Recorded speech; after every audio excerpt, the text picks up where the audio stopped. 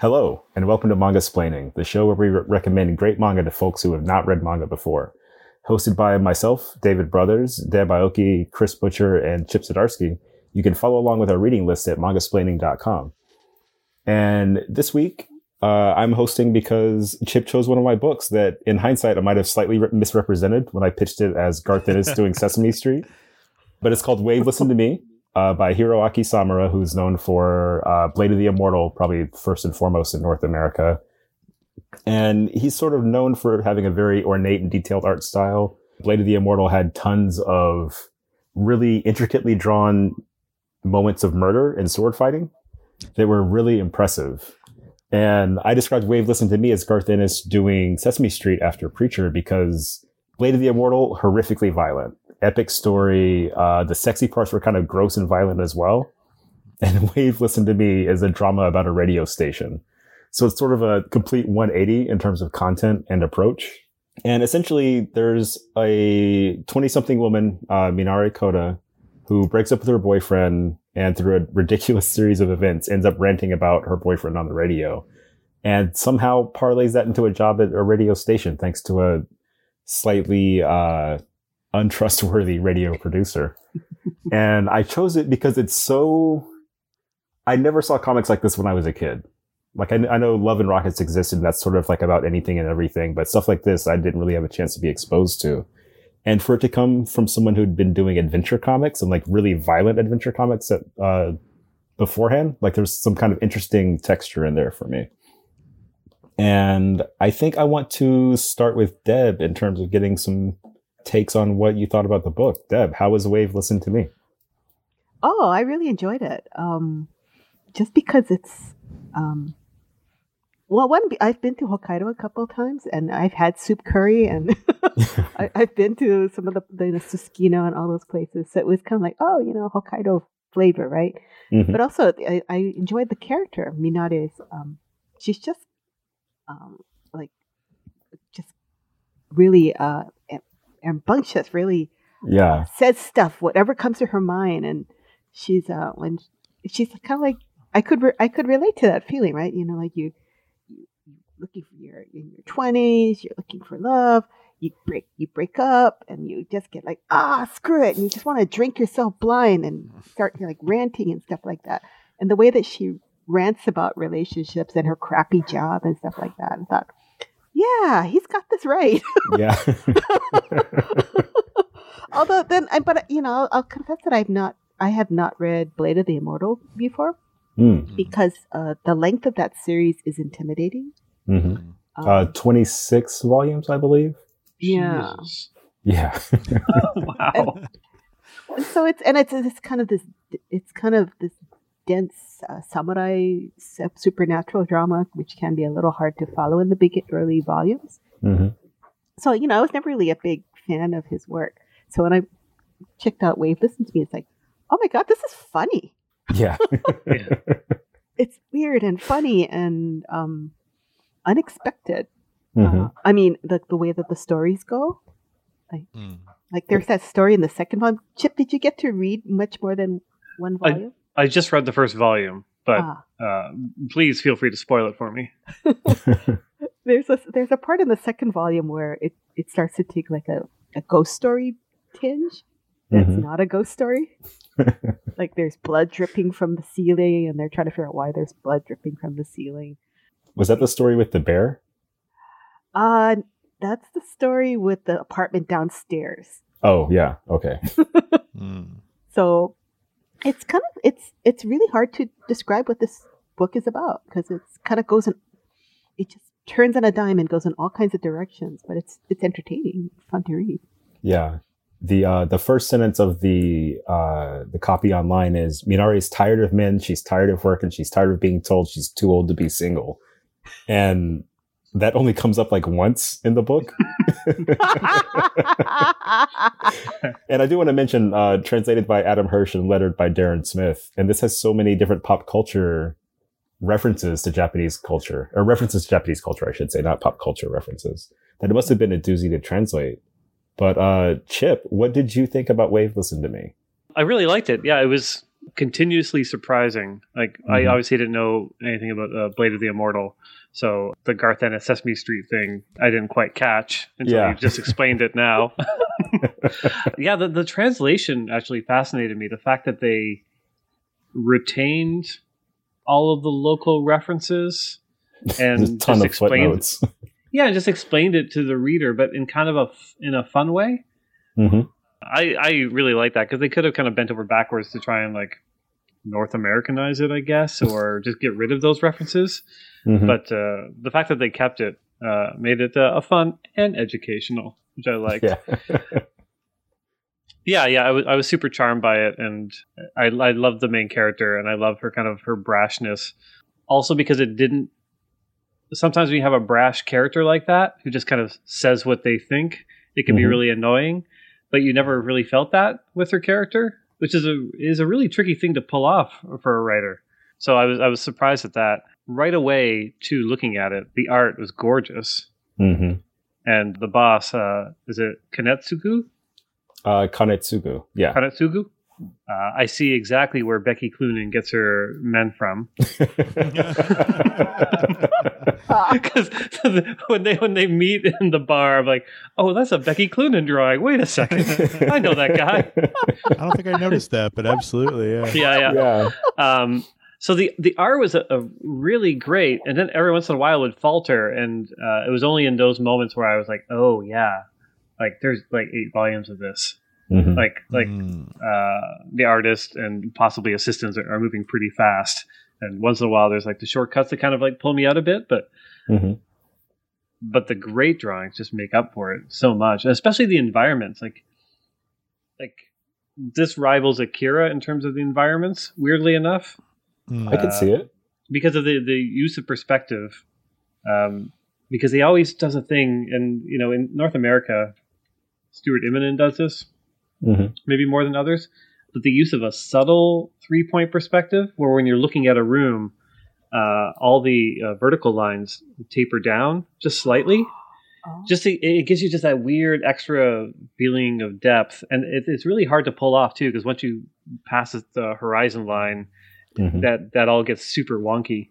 Like the scene where they're at the table, they all sort of get together, and you can really see that there's like almost a fisheye thing going on with that illustration. It's fisheye, but it's like it's almost any establishing shot has that slight third perspective, which really elevates the drawings.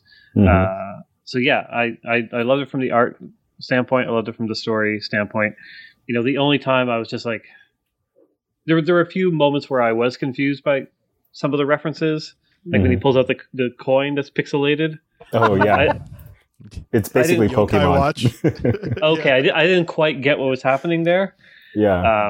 And there were a couple of things like that would trip me up once, which is surprising since they did have all the footnotes. And that one, I was just like, oh, I have no idea. I think they assumed that since it was a comic, whoever was reading it would know about this video game. But they didn't. They didn't see Chip coming. They didn't see Chip coming. I mean, I'll be honest. Yokai Watch was super. Was super duper popular in Japan, but never quite caught on here as much. So in Japan, it's super, even for, I think, American readers, like to see this little Yokai Watch coin, that might be a little obscure. Yeah. And then doing the mosaicing it out so you don't get sued for showing the trademark. Yeah. It's good. It's good. Yeah. The guy that she works with at the curry soup place, Nakahara, he was kind of my stumbling block because he's such a creep. but he's weirdly isn't presented as such. Like everyone just kind of like glosses over like these things he's saying. Yeah. He's so earnest. Yeah. And I don't know. It's part of the kind of weird magic realism of these kind of stories. All the other characters overlook this. But I definitely didn't care for that character. It's one of those guys where you're just like, I guess I should want to know where his story ends up, but I don't. Yeah, I just I want him to like catch the next bus out of Hokkaido and find a new life. Yeah, pledging his love for women. But yeah, like this is the kind of book that I know I keep coming back to this with this podcast where we read these books, and I'm just like, oh, maybe I want to do that. Maybe I want to incorporate that into my work. But That's awesome. This really hit home because like I keep thinking about North American comics, and everything's got to have this weird catch to it. Like, oh, they're vampires. Oh, they're superheroes. Oh, they're superhero vampires, which is my next book. But yeah.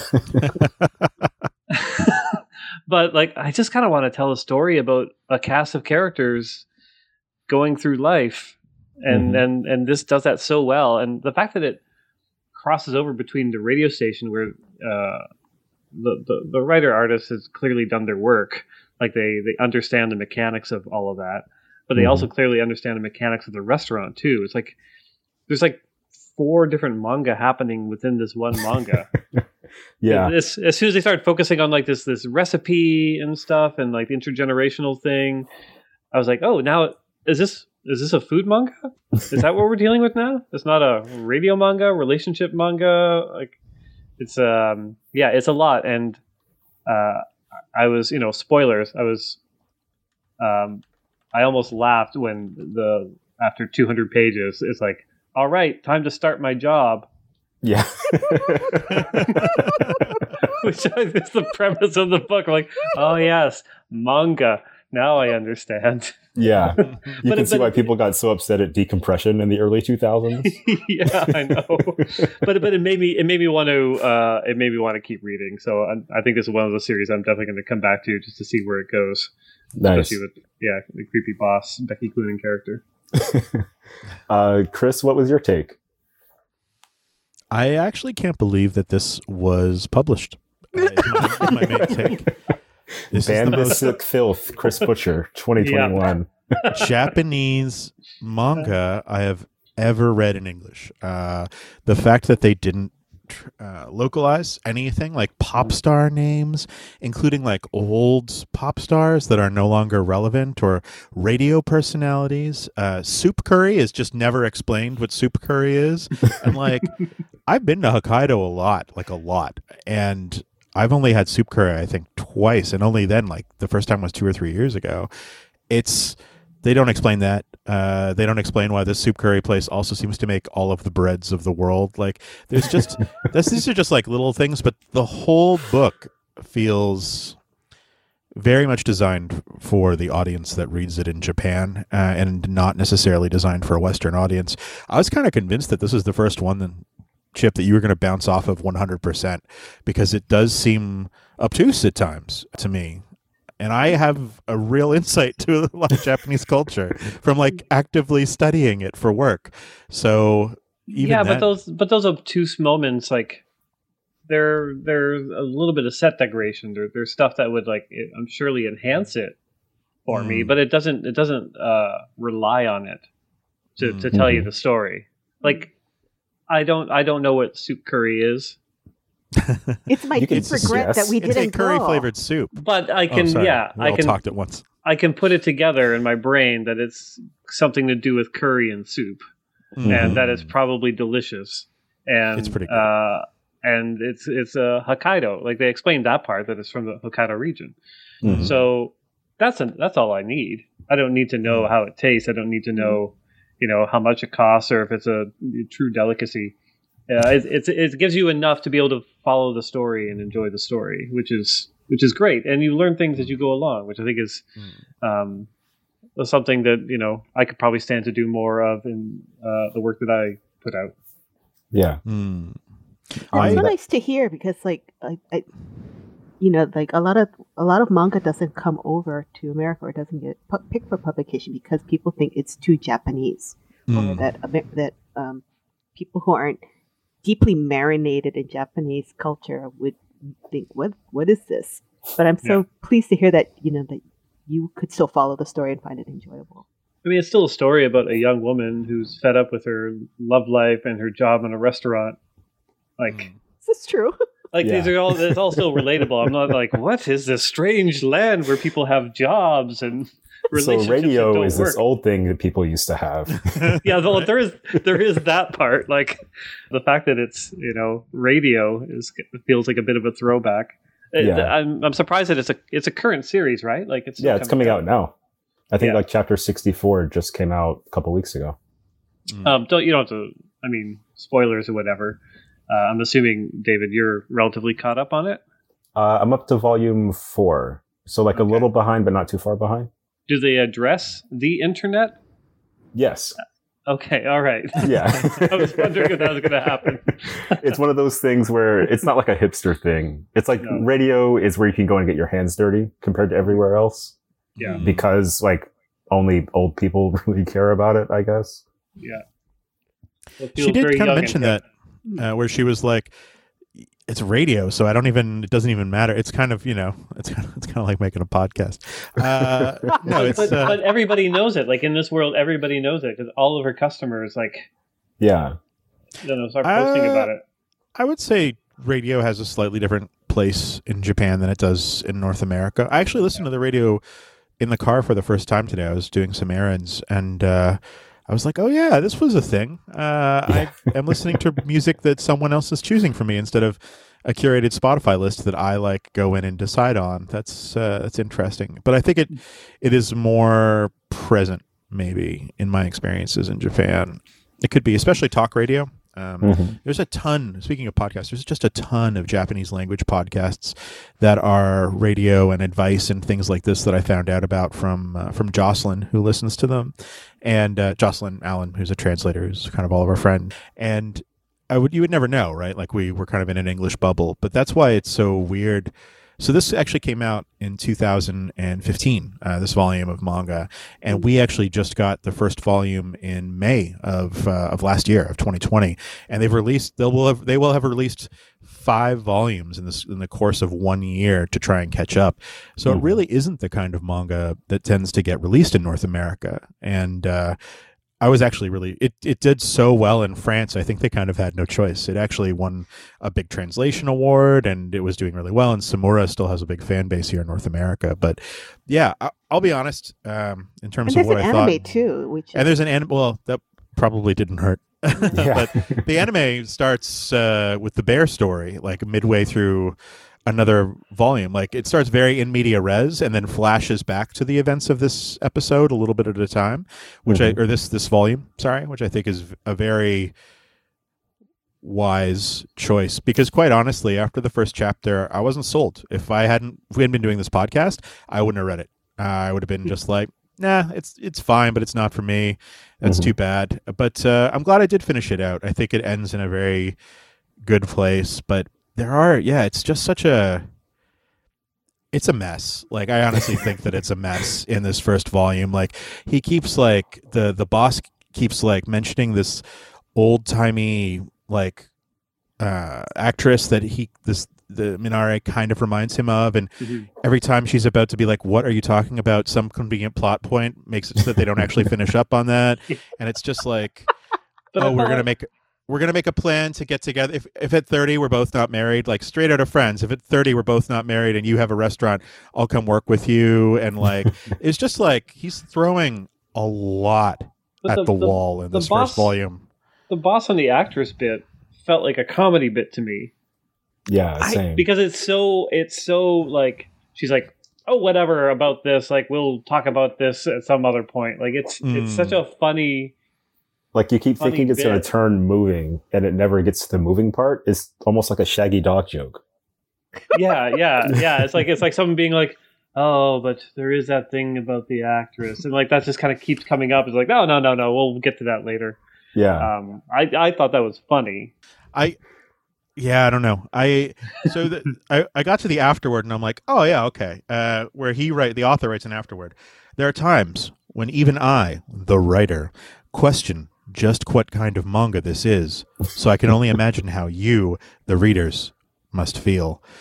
My editor told me, let's do a story about love and radio, but by the end of volume 1, putting the radio aspect aside, I was shocked to realize the romance component made up maybe 1% of the whole book. It's not, it is not, he's a really, really good comics creator.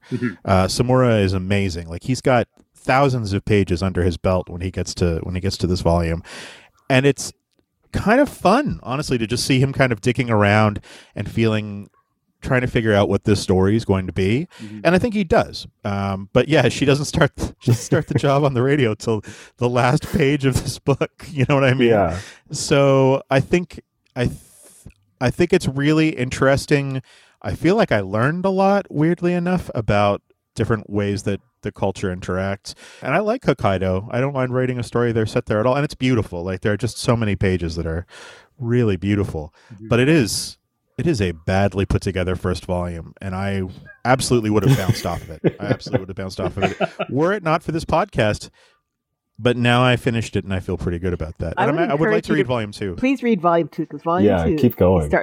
It goes on the on-ramp and it starts picking up speed. That's great. You can tell with volume 1 that he's figuring out the story he wants to tell, but each step is fun and interesting. So I actually don't mind it.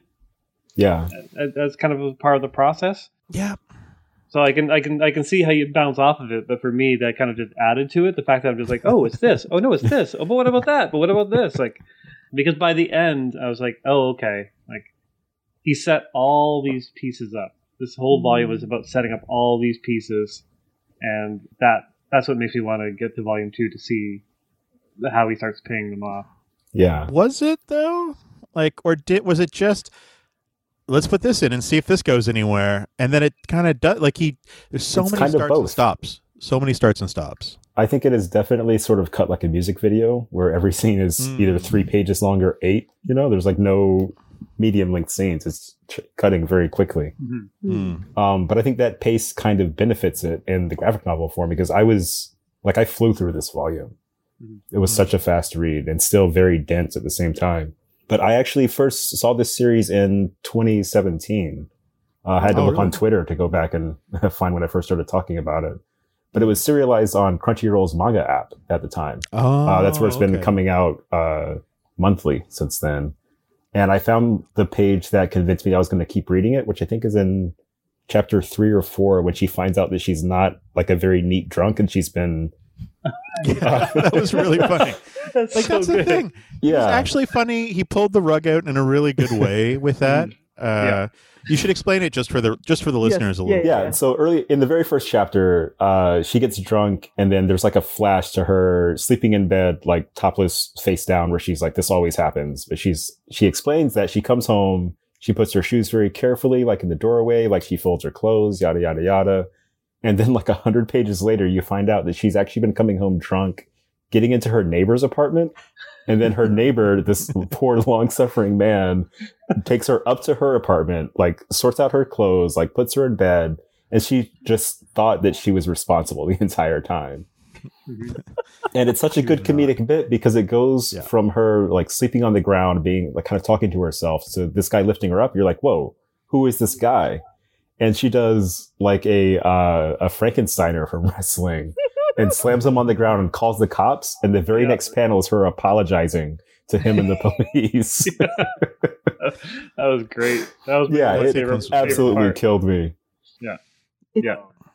It's pretty brilliant. Yeah. Like I knew he could draw. I didn't realize he was this funny.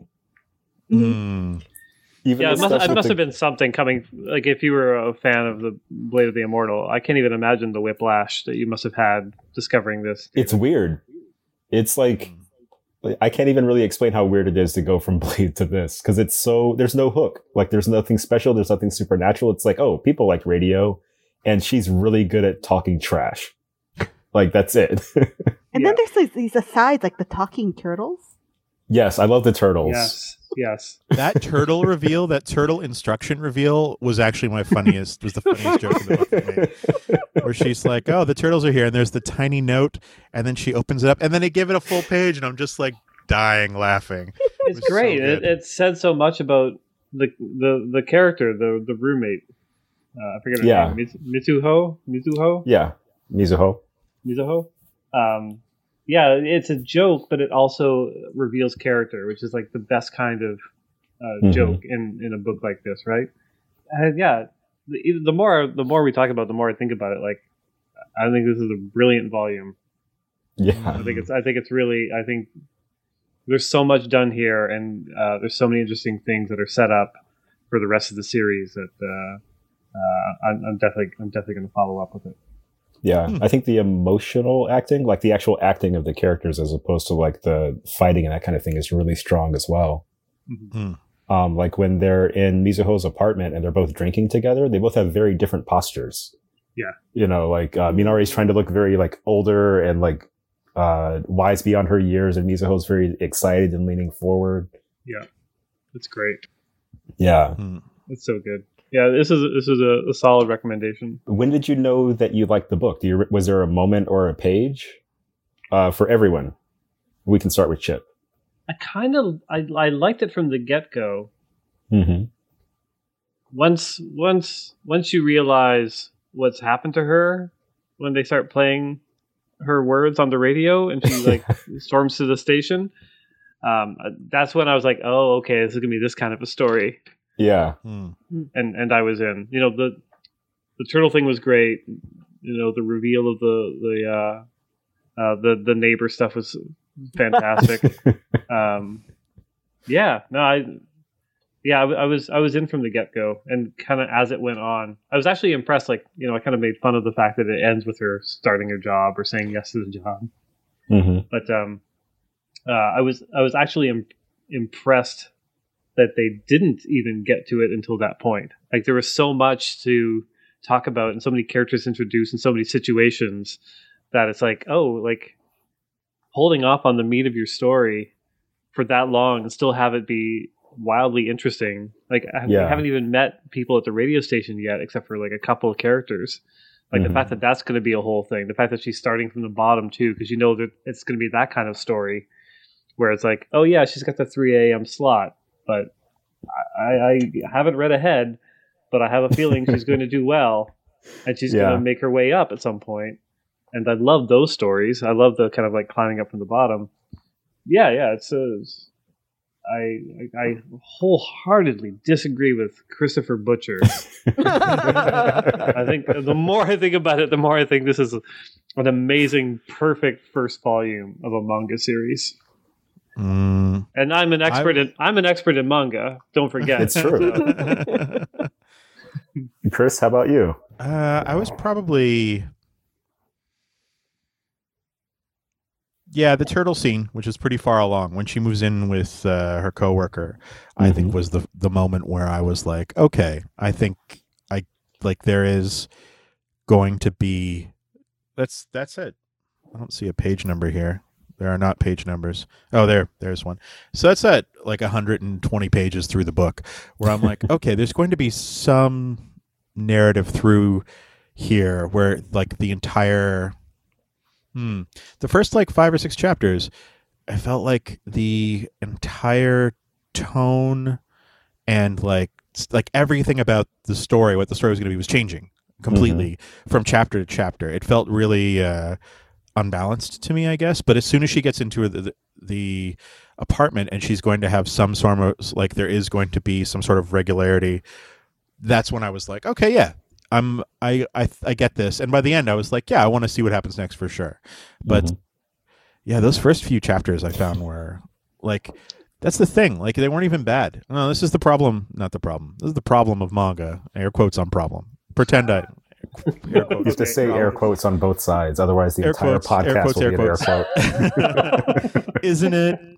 The problem with manga is we only get the stuff that, for the most part, like 99.9% of what's published here is kind of the best of the crop of what's being released in Japan. There's so much more being released in Japan than we can get here, than we'll ever get here. Lots of crappy isekai, let's admit it. Yeah. lots of crappy isekai. Lots of, like, even Shonen Jump. We're not even getting every Shonen Jump series because there's gag series and 4-panel comics and all kinds of stuff that don't get translated that are in Weekly Jump if you buy the print edition. And those, they're not even bothering with that for World Jump. And that's just the way it is. Like, there's just some stuff that's very specific to Japan that comes out of a cultural and artistic tradition of manga in Japan that would be difficult to translate. So, yeah, and Samura in particular, even within Japan, is just good. Like, he's really, really good. So the fact that he did 5 chapters of a manga that's trying to find its feet, it's still... You get to read 100 pages of Samura manga. There are a lot worse things that you could do on either side of the Pacific. yeah, I think that's like the whole thing with like the curry restaurant and opening up a stall at the fair under a different name, and like you find out that actually that's nothing. None of that made any difference at all to the story. He's already surpassed. And then the like girl who comes in and volunteers at work for like supporting her brother who injured the owner of the curry shop. That doesn't go anywhere. Like and I don't know. Maybe it does. Oh, it doesn't. It does. It's clearly set up. Like it's not like anything's getting wrapped up in volume one. Something like that happens every single chapter for the first 5 chapters. None of it gets resolved, and it just keeps shifting and shifting and shifting. If you read that in a Western comic book, would you feel as generously towards it? Depends on the creator. If this was volume 1 of a new Image book or whatever, I'd be over the moon. Like I don't think it'd get a volume 2. I think if you got 6 issues of this, where it's just like completely random, and she doesn't even like the premise that's on the back of the book isn't explored in the book until the very last page. I don't think it'd get a second volume. I think the American market is so cutthroat right now. It is extremely well told chaos, which reflects the main character's life. Okay, that makes it all just kind of make sense for me going through. And like, you mentioned the mysterious young woman who comes in to help the restaurant, and like that's clearly going somewhere because she's taking over all these areas of the restaurant and doing them much better than the main character. Like the page of her looking at the blog was extremely good. Oh, that was so good. It's such a great use of space. Just that blog, and just like that. It's a side view of her, just looking at the fact that this girl just comes in and does her job way better than her. I've already updated the blog. You did what? And she just looks at the screen like, oh, like the girl who just came out of nowhere writes way better blog posts about bread and curry than she does, and she's like, because that's the only thing she's good at. Deb, when did it click for you? Was there a moment? Oh, I love this part where when she goes, she hears herself on the radio, and when she's in the restaurant, and then she drops everything and says, "I'm going down to that radio station right now." So she goes there, and then she grabs the mic at a certain point, and she says, "Mitsuo, even if it's run to the ends of the earth, I will hunt you down and kill you." And then at the last panel of that chapter, it says, "There's a guy and a girl," and he says, "Mitsuo from Fukuoka, what are the chances, huh?" Yeah, that was a good joke. That joke's also really good in the anime. Her running from the restaurant also brings up another one of my favorite parts, which is the later reveal that she's also kind of a YouTube star because people filmed her running out of the restaurant. There are so many.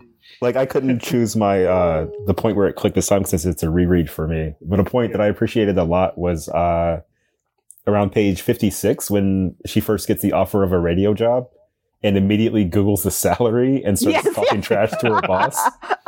Because he's like, she thinks, "Oh God, I got this radio job, right?" So she's like, telling her boss like, "Ha ha, I'm gonna quit." And then she finds out how much she's gonna make, and she's like, "How about I just work like take a pay cut?" Yeah. Because there's a trope in manga where the person with the upper hand will appear bigger than the other person. Mm-hmm. So like Spider-Man very small down here, like Kingpin up like this. Yeah. That happens in Fist of the North Star. It happens in JoJo's. And it happens here where she's looming over her boss and like using his name really familiarly. Mm-hmm. And then you see her shrink.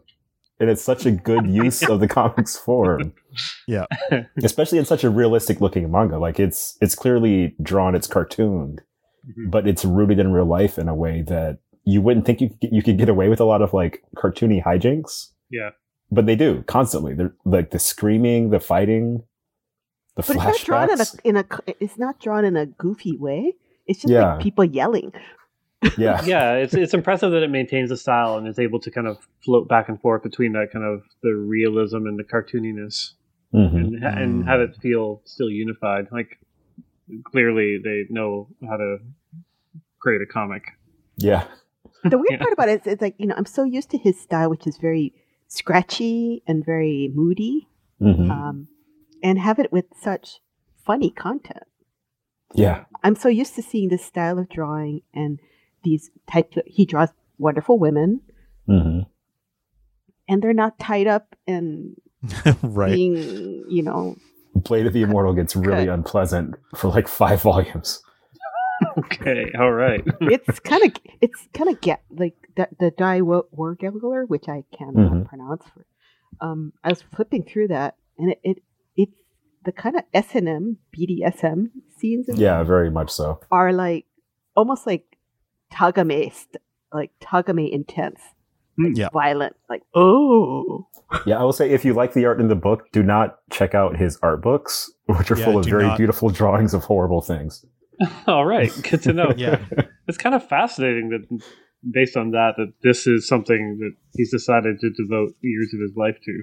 Yeah, it's fairly clean. Like there are a few moments where it's like, oh, that's like a really good drawing of feet, and that makes me feel weird. Yeah, right. Because that's one of his things. Here, this is another quote from the afterword by the author. Yeah. I'm getting older, so I feel it's about time I tone it down with the torture porn and parody stories, and this manga is the result of that compulsion. He's so funny. It's good. Imagine having that thought. Imagine sitting back one day and going, you know what? No more torture porn. No more torture porn.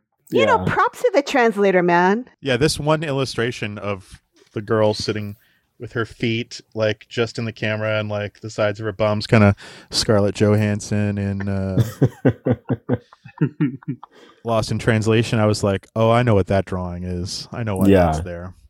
But I think all of this, like all this stuff that Chris mentioned that adds up for like a very bumpy read, made it really kind of thrilling for me because I couldn't see what was coming next. Yeah. It's so true. Yeah. Honestly, I could not see what was coming next. And sometimes because it was ridiculous and like literally no one would say, oh, the sister of the guy who hit the owner would come work here. But it's such a good twist that you're like, okay, we're doing like the melodrama thing. Like I'm into it. Yeah, but even the characters comment, it's really weird that the sister of the guy who hit the boss has come to work here. Like, that's not even Japanese melodrama. That's like, no, this is weird. This is like, and that's it. The characters are pointing out a plot contrivance, and that's another thing that knocked me out of the story a little bit, where it was just like, this is, I don't know about, and anyway, maybe but she I feel works like for a that's rival going curry somewhere. firm. I don't know. Is that not going somewhere? It's going somewhere. No, Deb says it's going somewhere. Yeah, it is going somewhere. Yeah, because the characters were echoing what we're thinking, but also, keep an eye on her because this is weird. Like something's up here, but they also need the help. So it's like, rocking a hard place. Can I also point out too the fact that she created this? What was it? Rolled tapioca pudding into bite-sized pieces and fried them. Yeah, they call it popping flour. I want that so bad. Right. What is that? Like if that's just a casual thing that is dropped into the story. I'm like, that was so amazing because I thought about that too. That how does she do this? Yeah, how do you fry tapioca pudding? That's amazing. Do you freeze it? That sounds. Yeah, actually, you know what? I feel like I got by a lot of this. A lot of the stuff that. Well, other than the podcast and having to talk about it tonight, I feel like my familiarity with a lot of the Hokkaido stuff, because I have really good friends, Keith and Mino, if you're listening, I love you, that live in Hokkaido. Oh, you guys met them when we were in. Sorry, we all went to Hokkaido together, which makes this extra weird. But we had Genghis Khan.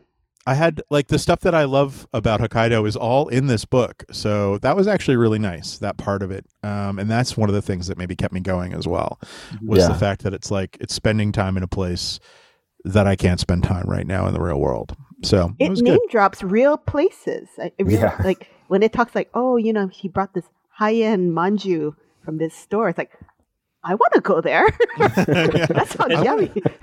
It's funny when I was reading this, I wondered if David recommended it partly because it took place in Hokkaido, knowing that that's like one of the only things that I have any kind of connection to because we went there.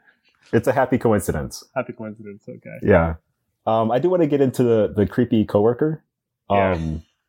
Because I feel like he's a trope that comes up in manga and anime pretty frequently, which is like this really motivated, like the love declaration guy. And you're going to get married because he wants to get married that bad. Yeah. But she's so not into it that it becomes a weird running joke where he's like, all right, I'm going to get my restaurant and then we'll fall in love and marry. And she's like, great, I will work in your restaurant, and leaves it at that. Yeah. So I think that I missed, he was definitely annoying, but I think the creepy subtext was kind of lost on me because I'm so used to this kind of guy showing up. He's so stuck in the friend zone, he doesn't even know. Yeah. He's in such denial that he's in the friend zone. Then there's the thing with him and the mysterious new girl too, which is like kind of a nice little beginning of a plot for future volumes. Sure, and the thing with him and the gay boss, and the thing with we could do this like literally every 5 pages has got a new, maybe they'll follow up on that in the future kind of moment. And I mean, he has the world's best gaydar. I'm glad you like it, and I am on board with it at the end of the volume, but I was not. I would be. I would say I would feel upset as irate as Chris is. Mm-hmm. Furious. If this volume were 2 or 3 volumes. Because if I read half of this in volume 1 and then went to volume 2 and got the other half of this, and at the end she's starting the radio station and all these things have been started, I'd be like, oh, come on, like we have to kind of we gotta go somewhere. But this all felt like this great setup for volume 2. It's interesting. This is something that that's by and about adults. Yeah. It's not about teens, or it's not like mystical or whatever. And maybe that's not even a token little kid for you to feel like, oh, cute. No. Yeah. The turtles are the closest thing. The turtles. And Mitsuho, right? Yeah, she's very pure. Yeah. Do you think the book is sympathetic to the main character? Like, she's a hot mess, and I think it's super obvious, like, that she's a mess. But do you think the book punishes her for that? Well, then is it torture porn again as well? Is that the question? It doesn't punish her yet because things are looking good for her. Mm-hmm. Like even things that kind of go wrong aren't like big setbacks. Yeah. Because they turn out to be good things. Like, she packs up everything on her back to go live in the storage room of the radio station. Mm-hmm. But then she ends up with this delightful roommate with a clean place. Like it's that kind of story where she's kind of fucked up, but then she ends up in a good position. Mm-hmm. So yeah, I didn't get that feeling from it. There was one joke in there. You mentioned jokes kind of revealing character being really good. When she has the big backpack on her back and she's like, it weighs like 40 pounds. Mm-hmm. She mentions that she took her entire collection of Glass Mask, which is a shoujo manga. Like it's full of comic books. Yes. And that says a lot about who she is and what she prioritizes. And also, what better way to get your reader to love your main character than have them carting all their manga around with them? And it's a ridiculously over the top dramatic manga, like an old school over the top crazy. It's like iconic shoujo, right? Like Galaxy Eyes and everything. Yeah, it's about a Glass Mask is about a girl who becomes an actress, and whenever she kind of gets in the zone of like being in the character, her eyes go blank. Whoa. Yeah. Riveting. It's interesting that there's this mysterious actress character mentioned in this first volume. Maybe there's a connection there. I could see that. Chris does not see that. Development. I'm sure it'll show up again in volume 9 or 10. I mean, the Glass Mask thing was just kind of a throwaway detail. Yeah, it was just a gag. It was just so funny, like the throwaway detail, like what to feed the turtles. Yeah. And then she's saying, turtles are so amazing. They can eat food that has been that's been water that's filled with their own poop. It's like, that's right. Yeah. Like the Japanese government, was it? Yeah. Oh my God. Terrible joke. And I actually really liked that joke. And sorry, I didn't dislike any of this. I just didn't like how it didn't come together, maybe. But that joke was so good because you could totally hear just like the Japanese government. And then she looks around and she's like, "Oh right, there's no one here to laugh at my joke. How am I going to be on radio? I'm never going to have any feedback at all." That was good. Like a joke revealing character, absolutely. That was a good one. And again, he's just so talented, and it's interesting to see him directing it towards something like this as opposed to his last few projects where it's the torture porn. And seeing her try to get better at her job, I guess, well, at her prospective job by like being like, how do people do this on the radio? Let me listen to the radio more often. It's sort of like a subtle way to show her studying, but it's like a couple panels a chapter, so it doesn't get in the way. It's just sort of like a subplot, I suppose. Yeah, it's not a training montage or anything. It's just like you kind of drop hints of it here and there. Yeah. That's not very manga, though, is it?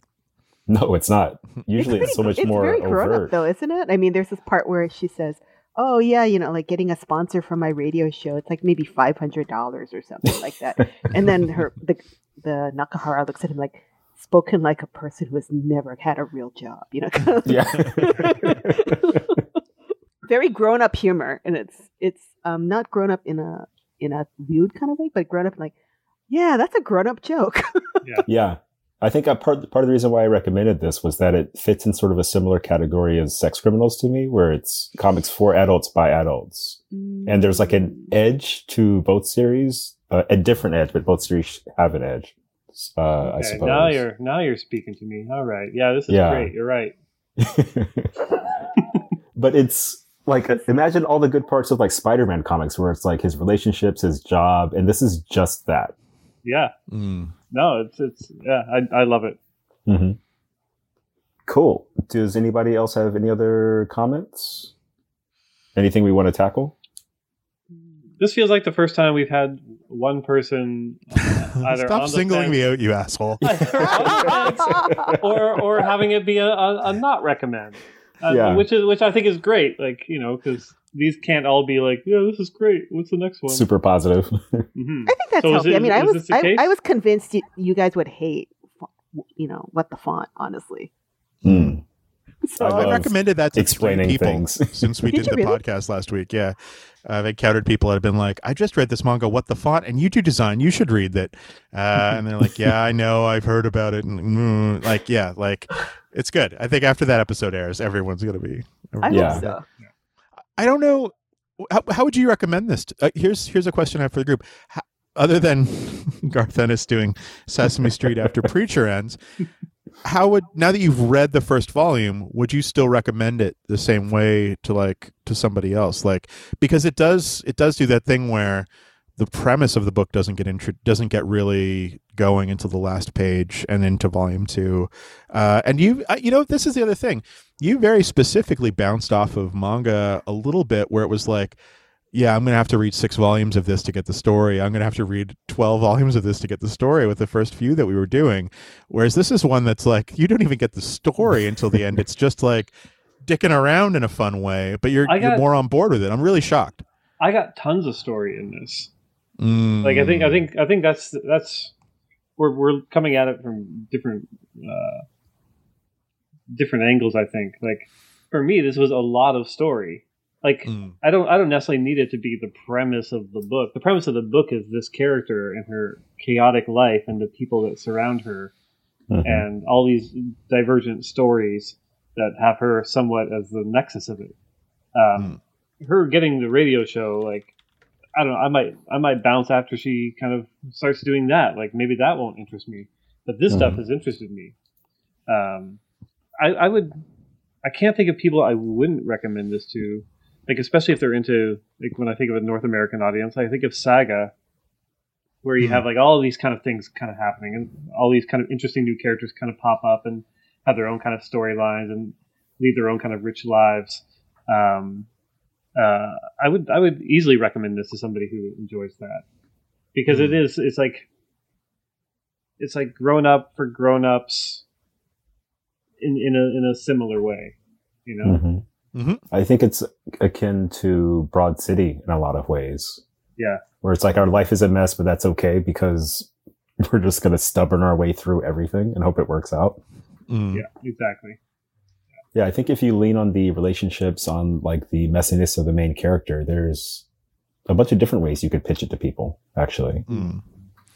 I think if my expectations had been different going into this volume, if I had not been like, it's like fucking Poochie. When do they get to the fireworks factory? They don't get to the fireworks factory. They just never fucking get to the fireworks factory. And it's like, okay, if it had been like, we're gonna go on a journey, Yeah, I was very concerned with the destination, maybe, and not as much with the journey. And I wish that I had a chance to read this a second time before the podcast today. I think maybe I actually, just before we started, I started reading the first chapter again, and the first chapter works a lot better for me, having gotten to the end already and started over again. So I think it's just a case of expectations getting in the way of what was actually there for me as a reader. But I also kind of assumed that it would be the same for everybody. So that's interesting that you all you must be really going into this with an open mind, Chip. I go into everything with an open mind, Chris. just who I am.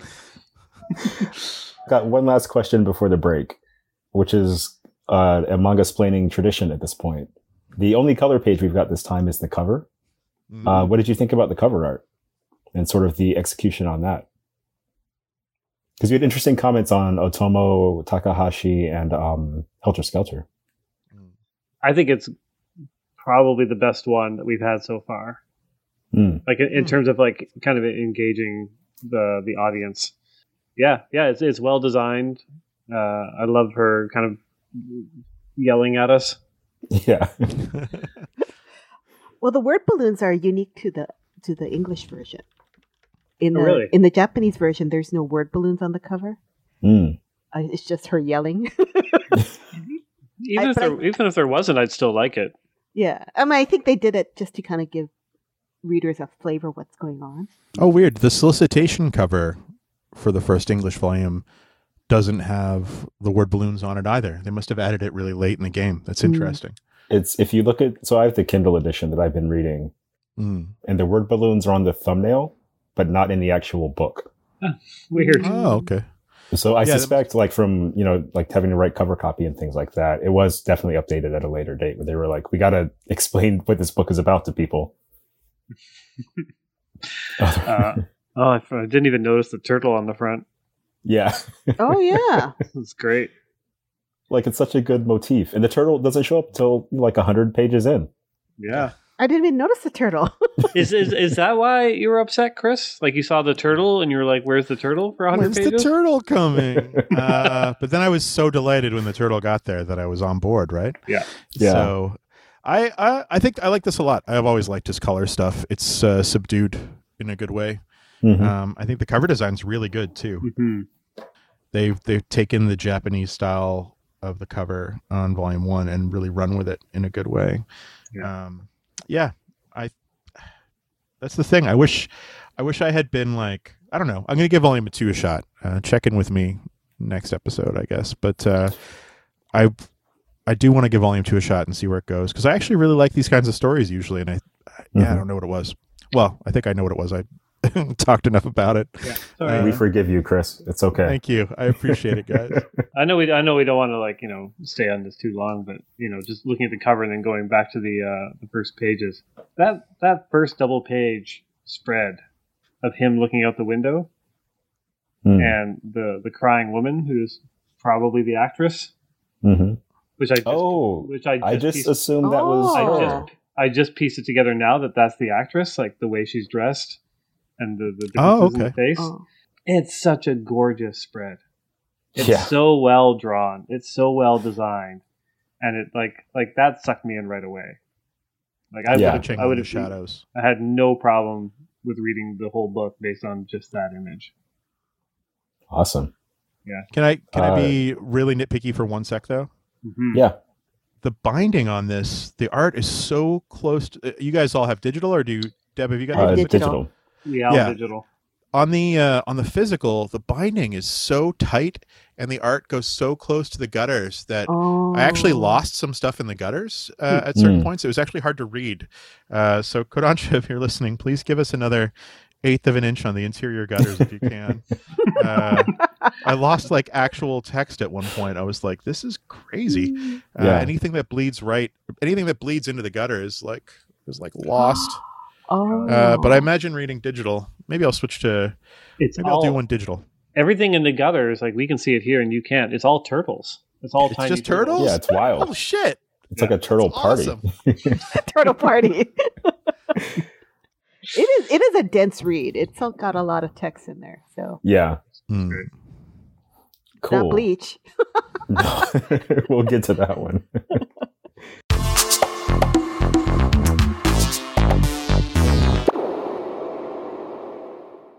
Save big money when you start your next project today at Menards. Convert your current recessed lighting with energy-saving LED downlights from Fight Electric. They're bright and install easily in just minutes. They also go from regular lighting to nightlight mode with just a simple flip of a switch. Save big on all Fight lighting products now at Menards. Shop our lighting options today in-store and on Menards.com.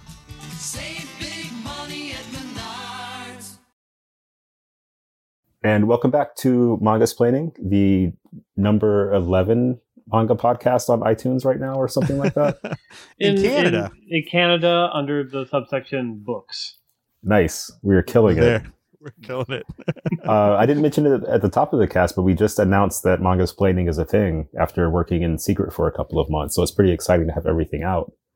And we've got a cool lineup of books coming over the next few weeks. First up, we have Yotsuba and by, is it Kiyohiko Azuma, Deb? Mm-hmm. Yep. What can you tell us about Yotsuba? Yotsuba is kind of a gentle slice of life comedy.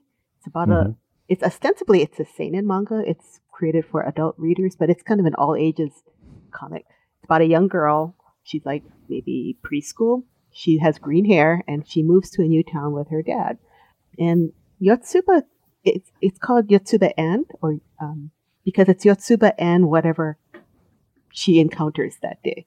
So she has all kinds of interesting adventures. She meets the neighbor girls, and it's just a super funny series. It's it's beautifully drawn. His comic timing is incredible. And it just gets better and better as it goes on. But it's also very episodic. There's not really an overarching story arc. It's just kind of like Yotsuba's adventures.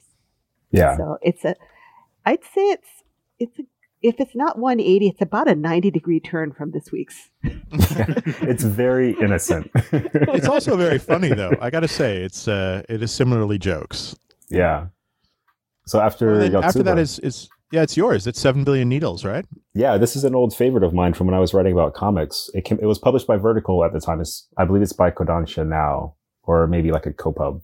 But it's an adaptation, a very loose adaptation of a sci-fi story that was, I believe, just called Needle by Hal Clement from 1950.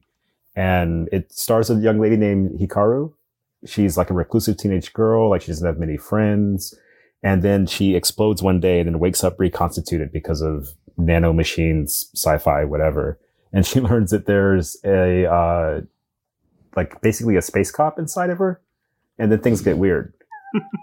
But when I first read it, I was really struck by like the art was really interesting. The aesthetic was really cool. And it really took a sci-fi story in a new direction. And like the setting, I don't know, it was really fascinating to me.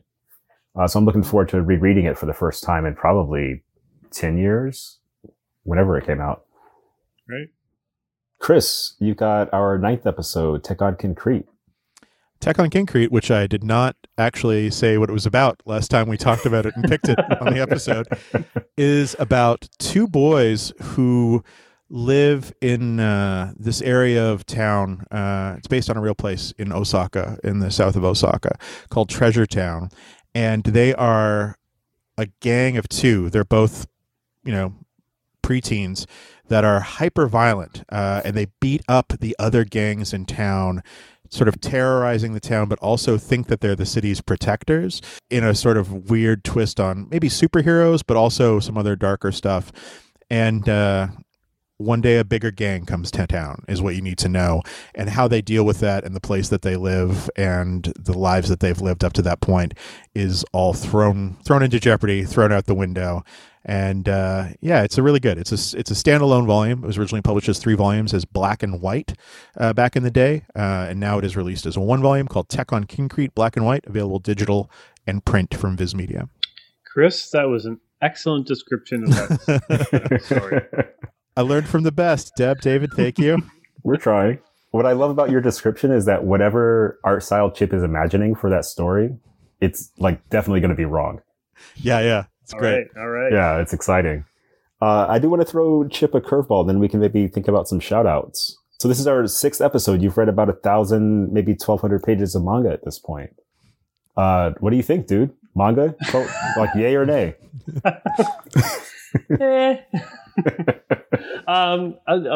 Definitely yay.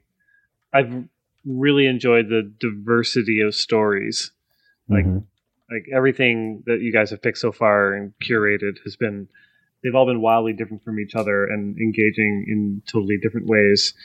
Also, just a variety of styles too, which is the one thing that I wasn't expecting. For some reason in my head, like manga was 2 styles. Like, porn and not porn. Basically, like Sailor Moon and Lone Wolf and Cub. Like those were the kind of the 2 things in my head. And I would just kind of lump things into those categories, even having, read like some Rama when I was a kid. I'm like, oh yeah, that's kind of Sailor Moon. Yeah. And it's on that end of the spectrum. yeah. I'm like, and you mentioned Blade of the Immortal. Like, I have a vague, idea of what it looks like, and it's Lone Wolf and Cub. Like, those are the 2 things. And so far, all these titles have been so different from each other artistically and with what they're trying to do with the stories and the genres they're playing with. I'm super fascinated, and like I'm excited. I'm actually genuinely excited to see where this podcast goes, and to see how powerful I'm going to become by the end. You'll be like the Oprah for manga. Oh man, that's all I could have ever hoped for. I'm really glad to hear that because, obviously, doing a podcast with friends is fun. We've been to Japan and hung out a lot together, but also like talking about books, like something that we all enjoy, I feel like elevates it a little bit. So even though it's sort of like, let's throw Chip a curveball and see if he hates this book, it's also like, let's see what he thinks about this book. Yeah. We care about you, Chip. Thank you. And I'm learning about myself as a storyteller too. Like I think, hopefully some of this seeps into my day-to-day work as well. And all of you have either worked in manga or work in manga. So I feel like even just revisiting these is going to affect how you all approach your work as well. Yeah, absolutely. Especially talking about translation with someone who's not super versed in manga translation.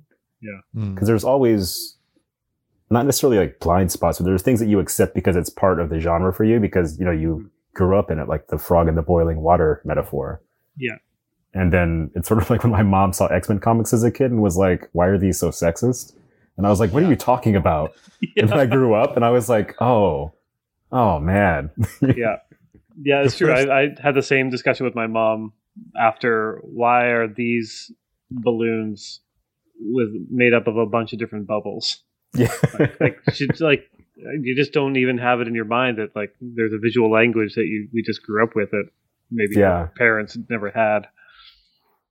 Awesome. The Jay Lee Zealot character cover to Wildcats Trilogy #2 almost made my mom forbid me from buying comics anymore. And I was like secretly gay. I wasn't even I like Jay Lee's art a lot. I didn't want it for the bondage metal bikini cover that Jay Lee had put on that. But I had to have that conversation. It's like, Mom, that is not why I'm reading it. It's just the stories. It's just they put that on the cover to make it sell. It's not what it's about. I read Playboy for the articles. I can't believe you had that conversation with your mom. My mom was furious, actually. She's like, what are you reading? And it was so shiny. Anyway, yeah. We've all had the Zealot conversation with our mothers.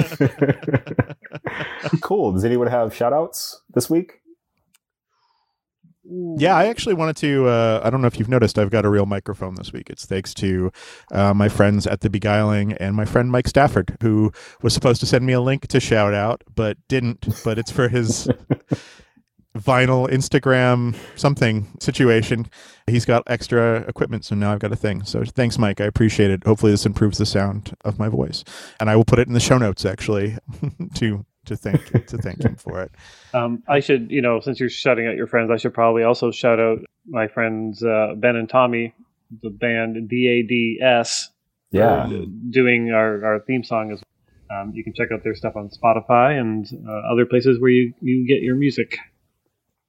My shout out is near and dear to the podcast because Daredevil Volume 5 Truth/Dare, written by our Chip Zdarsky, came out today. I read the first chapter, pretty good start. We'll see how it finishes.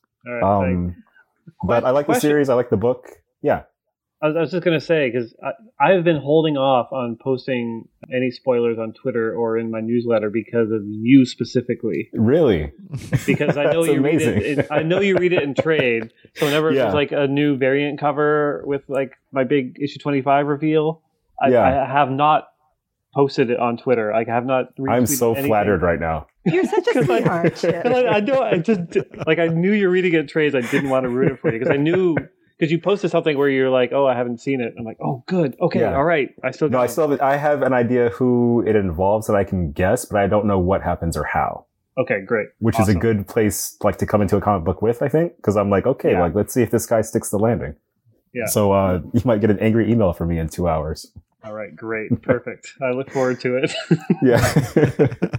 So thank you for listening to our 6th episode of Manga Splaining. If it's the 7th, I'll fix that in editing. We talked about Hiroaki Samura's Wave Listen to Me, translated by Adam Hirsch, lettered by Darren Smith, edited by Alexander Swanson for Kodansha Publishing. And on behalf of Chip, Chris, and Deb, we'll see you next week. And thank you for listening.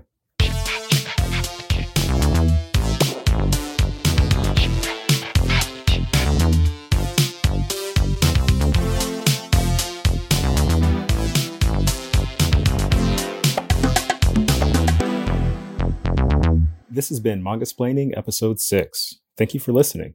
For our next episode, we'll be discussing the manga Yotsuba Ann by Kiyohiko Azuma. Want to pick up a copy? Consider supporting your local comic book and manga specialty shop. Find one near you at comicshoplocator.com. You can also follow along with our complete reading list at mangasplaining.com. Thanks to DADS for their musical accompaniment this episode. When you need mealtime inspiration, it's worth shopping Kroger, where you'll find over 30,000 mouth-watering choices that excite your inner foodie. And no matter what tasty choice you make, you'll enjoy our everyday low prices, plus extra ways to save, like digital coupons worth over $600 each week. You can also save up to $1 off per gallon at the pump with fuel points. More savings and more inspiring flavors make shopping Kroger worth it every time. Kroger, fresh for everyone. Fuel restrictions apply.